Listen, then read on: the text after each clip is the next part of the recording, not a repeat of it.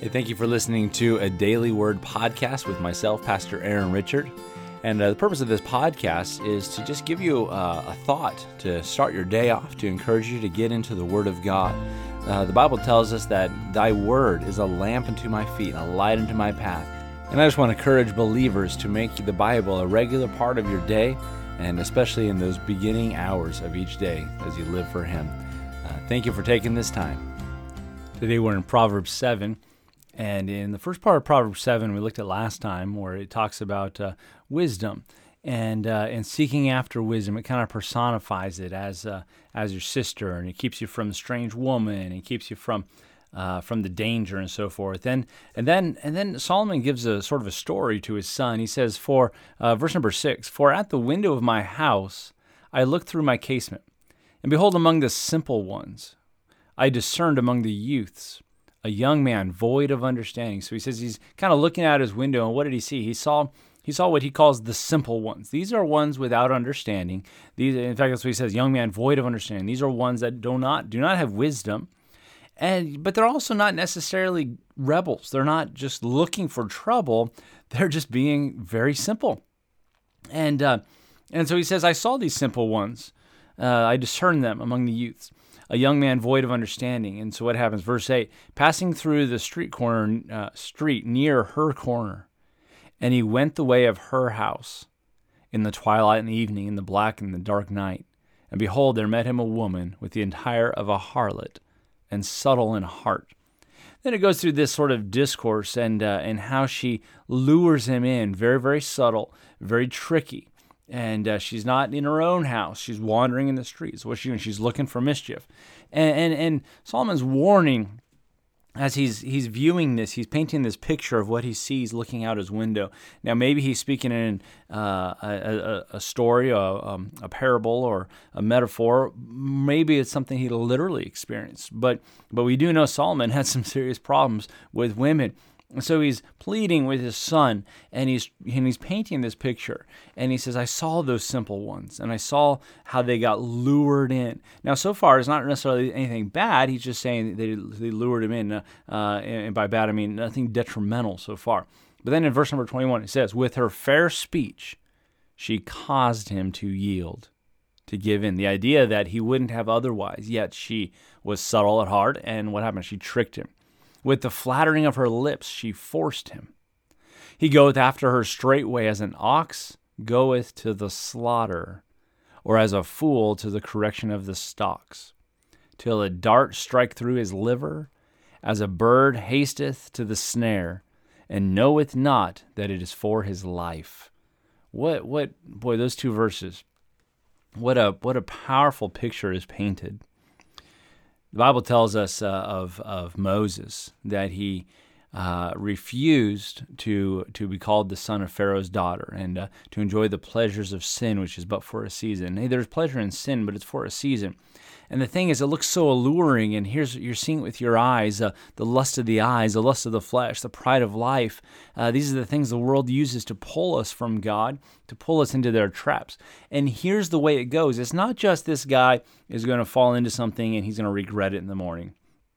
But the picture that's painted, this caution, this warning of a father to his son, and if you're a father out there, you know this, the pleading, hey, you don't have to learn the hard way. You don't have to carry the baggage that sin brings.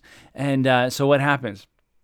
Because she tricks him, and the word that's used is forces him because of her lips. He's forced into something he wouldn't have otherwise gone into. He goes straightway like an ox to the slaughter. Oh, there shouldn't be anything wrong over here. My owner's just kind of leading me into the slaughter. As a fool to the correction of the stocks. A fool in this sense is someone who's broken the law, or he has to they would put him in stocks for a time, and that would be his punishment. There's correction there, and the idea is it sounded fun, but it's leading you to something very uncomfortable. And then it says, till a dart strikes through his liver. Oh, a punch to the gut. Boy, I regret this. As a bird hasteth to the snare, and knoweth not that it's for his life. How does a bird get caught up in a snare?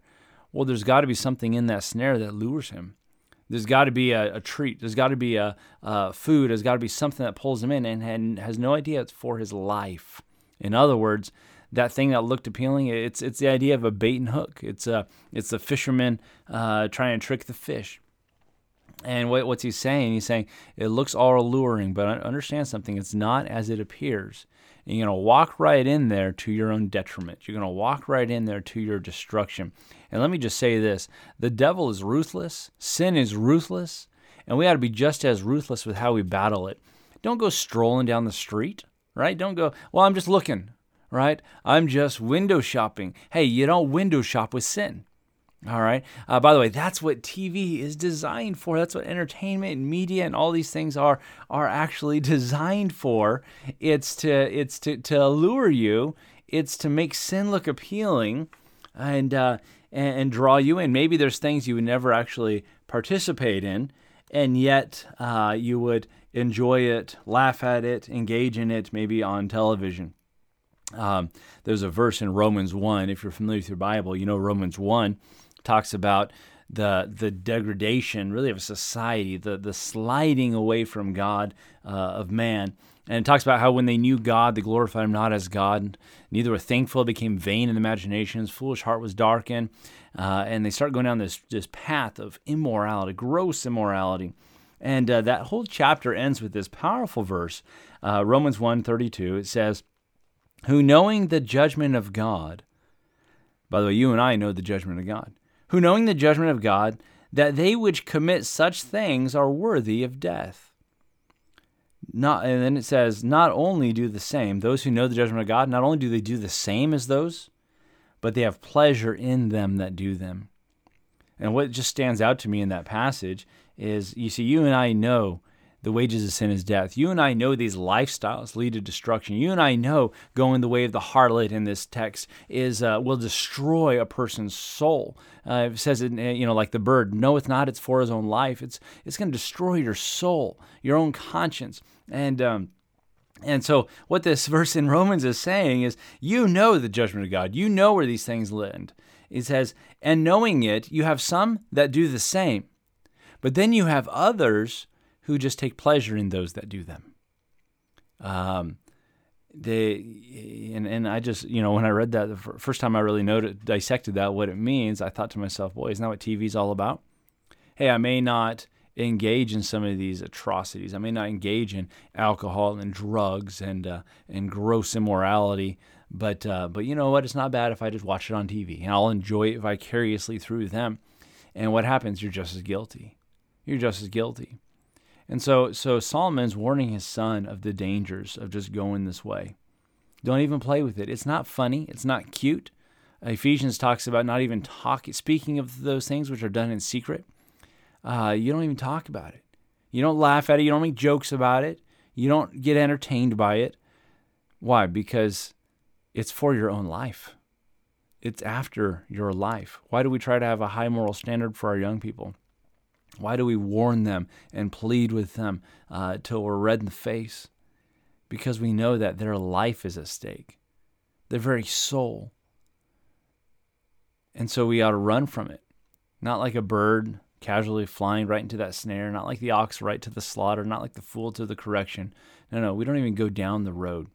So what we tend to do is we say, well, I'm just looking. I'm just, I'll look but not touch. Folks, that's where it started.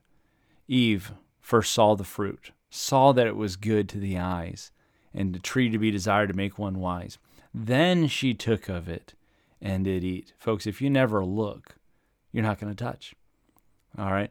I think about in another proverb where it says, look not upon the wine, when it gives its color and moveth about in the cup, and it kind of gives the idea of what does that alcohol do to you.